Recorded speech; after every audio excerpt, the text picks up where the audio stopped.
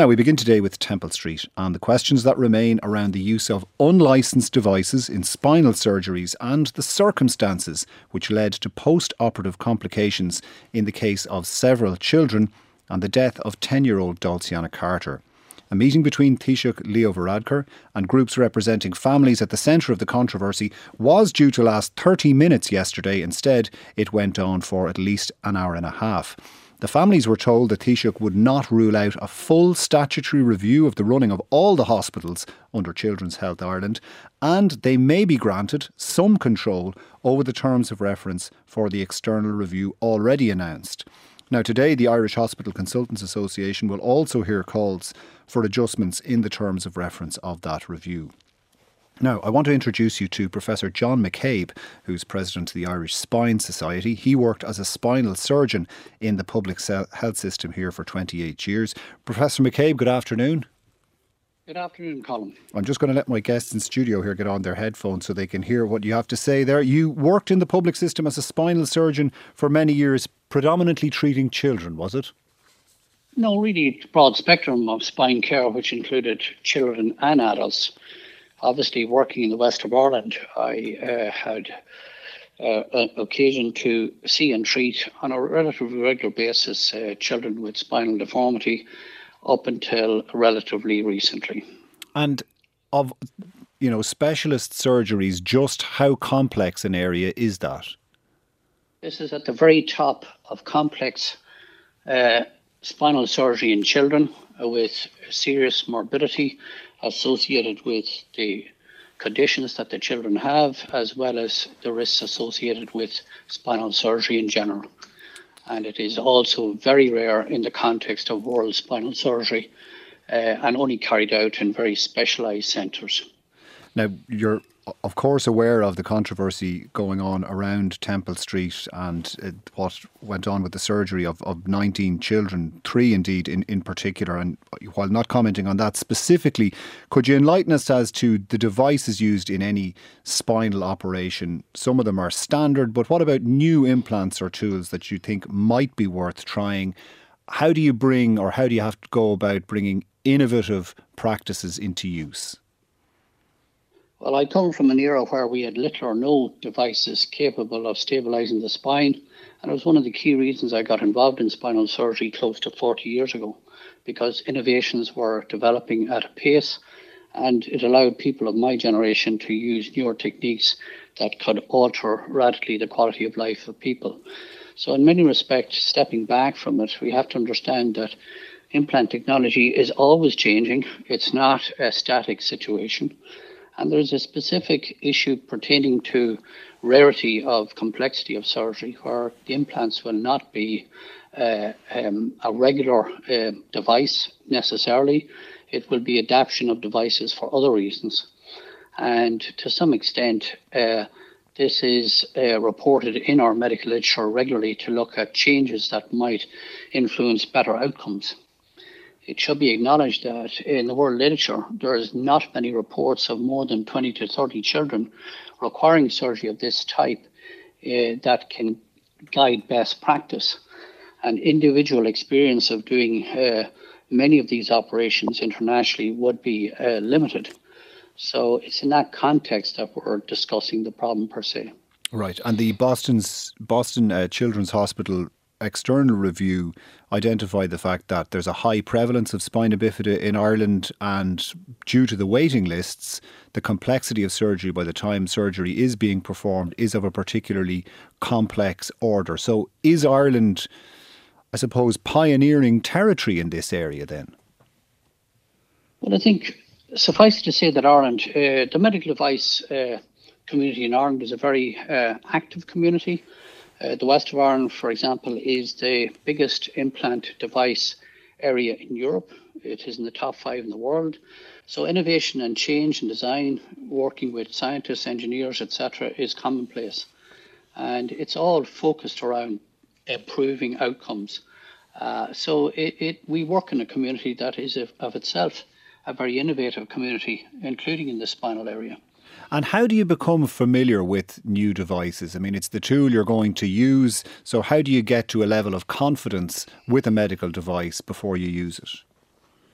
I think it's only fair to say that people should understand that those of us who do spinal surgery are highly trained to implant devices in the spine. Most of us will do our training in Ireland and then commit to training abroad in true centres of excellence at world standard level, and learn to work in a community of teamwork in Irish training and abroad, and return home often to much lesser facilities than we could have enjoyed had we stayed abroad. So we are exposed at a very early stage, particularly in orthopaedic spine practice, to mechanics of spinal devices, etc. And we grow into it along our training, which is on average an absolute minimum of 12 years. So in many respects, we are at the top end of international training for what we do, but we often work in very difficult circumstances of under provision of supports. So just to be clear about that, the circumstances under which you're working in Ireland as a spinal surgeon may contrast heavily with well-resourced specialist services in places like, say, the United States. Well, without being totally unkind to us as a nation, we have to understand that we have not funded healthcare in Ireland commensurate with the norm of elsewhere in the OECD. The figures are there. We have some of the lowest numbers of specialists per head of population in the developed world in the OECD. As a result, our whole infrastructure is not commensurate with best practice. Take, for example, Temple Street, which I had the pleasure of working in 1989 as a young training orthopaedic surgeon. The common mantra in the hospital is when we move to the new hospital. I say that tongue-in-cheek because it stuck with me over the years as we talked about the planning of a new centre. So in many respects, we have a deficit there in terms of facilities, staffing, expertise, support network that has bedeviled modern practice.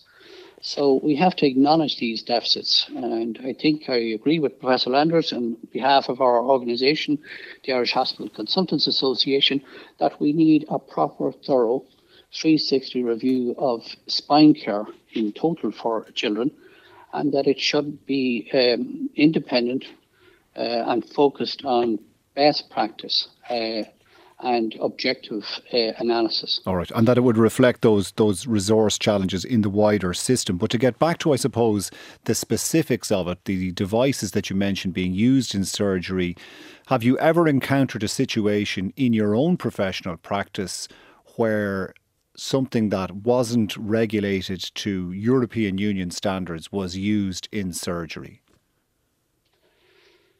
Well, I think this is a difficult thing to comment upon because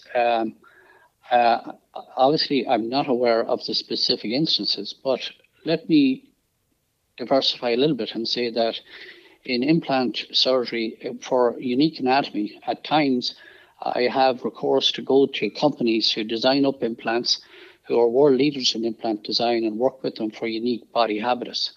So, for example, if you had somebody of short stature who needed an implant design that couldn't be used off the shelf, you will go to a company and say, let's sit down and work out what's best for this individual.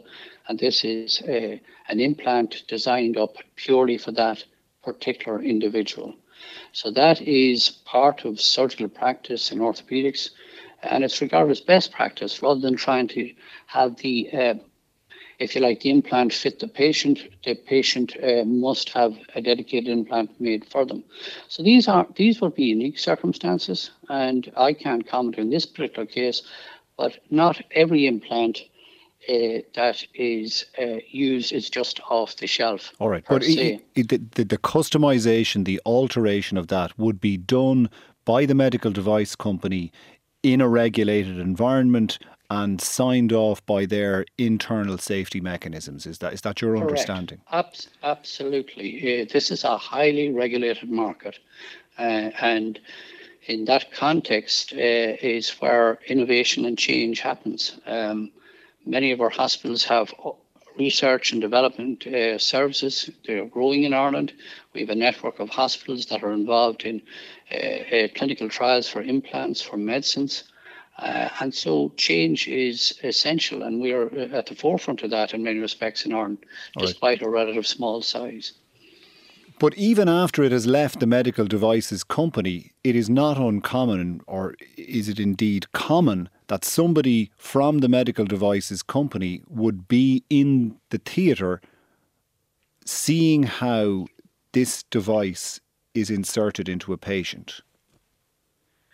Yes, that's correct. In my own practice for many years, in fact, it's almost standard of care that a person with expertise and knowledge from the company's setup will support us at the level of making sure that on the day we're putting in the implant that we have all the necessary equipment available to assist in implantation, and is there as an advisory role from purely the company's perspective that the device is going in a proper manner to assist the surgeon and the whole team. And so they would be in theatre and would see the device, or would be at least aware of what was being done to prepare this device for the surgery. Yeah, that would be. These are all safety checks. We nowadays have a very extensive safety check prior to putting anybody under anaesthesia. Let me assure the public that this is highly organised in the modern era, and it is a sign-out procedure, sign-off, and everything we're doing before we even start. Typical of a checklist, as you'll see pilots going through before they take off from an airport. So the whole process is highly organised typically nowadays. The implant, of course, has to be sterilised.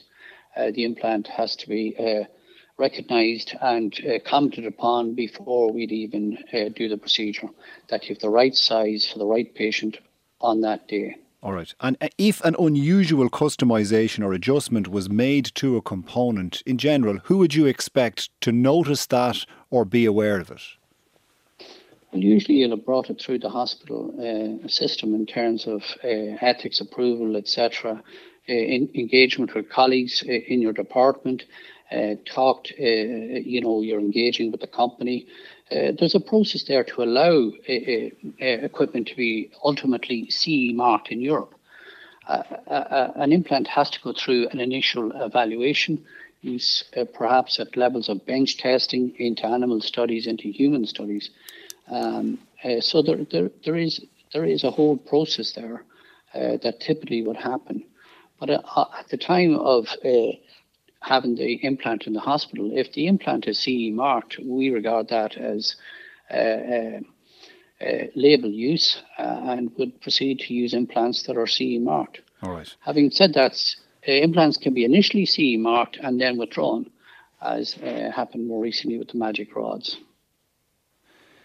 In terms of the aftermath of surgery, if somebody presents with a problem post-surgery, to whom is that relayed within the hospital, and is it always the job of the original surgeon who performed the procedure? Is it their job to correct the complication? What are the protocols around that?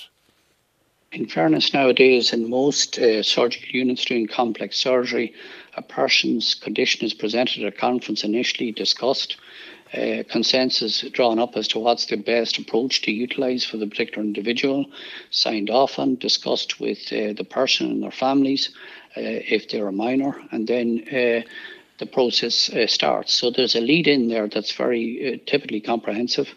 And then the exit part of it, of course, we now in most hospitals have standards under which we assess the surgical process for reassurance that everything has gone along expected lines.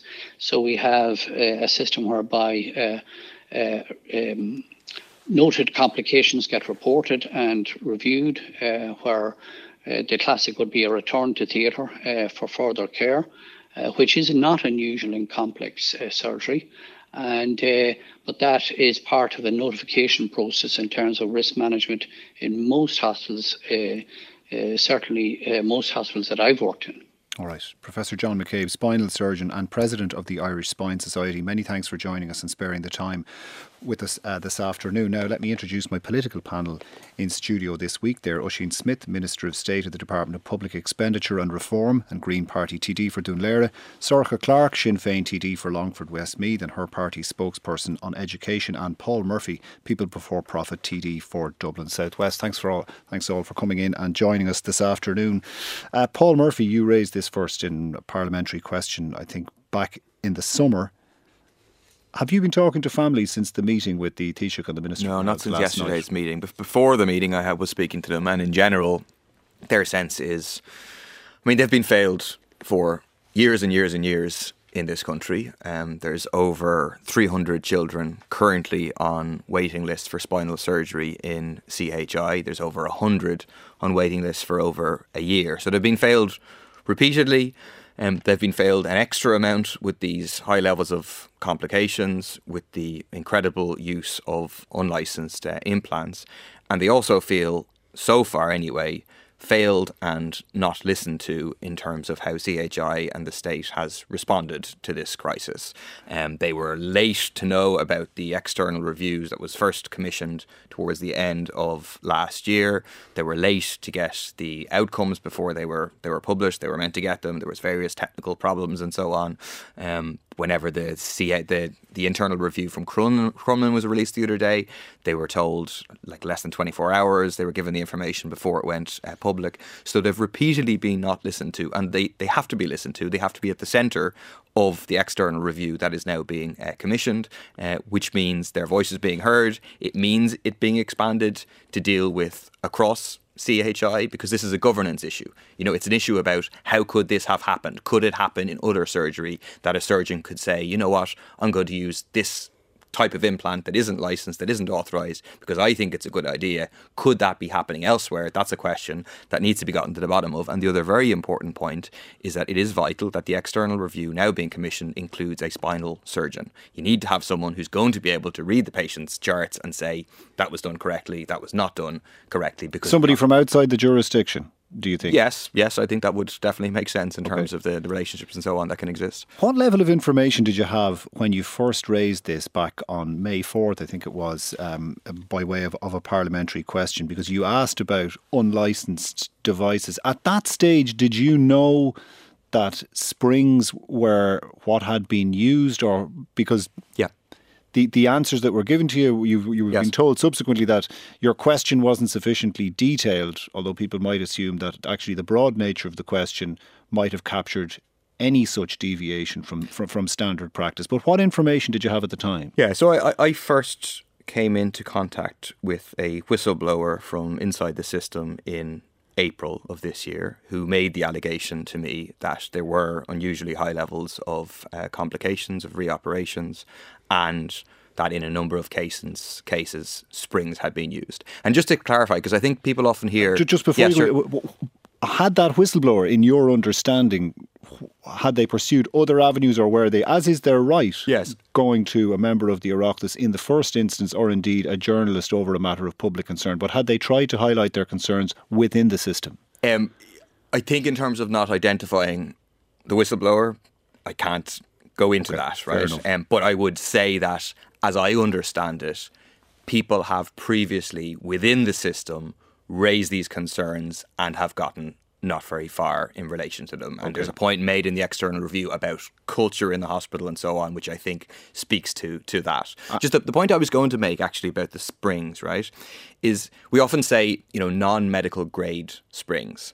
As in the metal wasn't appropriate, and that's accurate, and that's a big problem. But that can leave people with the impression that if proper metal was used, a spring would have been appropriate. As I understand it, there is no authorised operation to implant springs, appropriate metal or not appropriate metal, into children with spina bifida. It doesn't exist. There's an experiment happening at the moment this is in the Netherlands. Utrecht. Exactly, which maybe that'll turn out, they'll have a process, they'll have a control group and so on. Maybe it'll turn out that this is a good operation to do, maybe it won't. But at the moment, that is purely in the process of testing. It is not free for others to do that. But to go back to the question, so I asked if all implants used were appropriately licensed. And the answer I got back the Minister for Health kicked it to Children's Health Ireland, and the answer I got back was that CHI said, to the best of our knowledge, it's standard practice that all implants are CE approved and licensed appropriately for this purpose.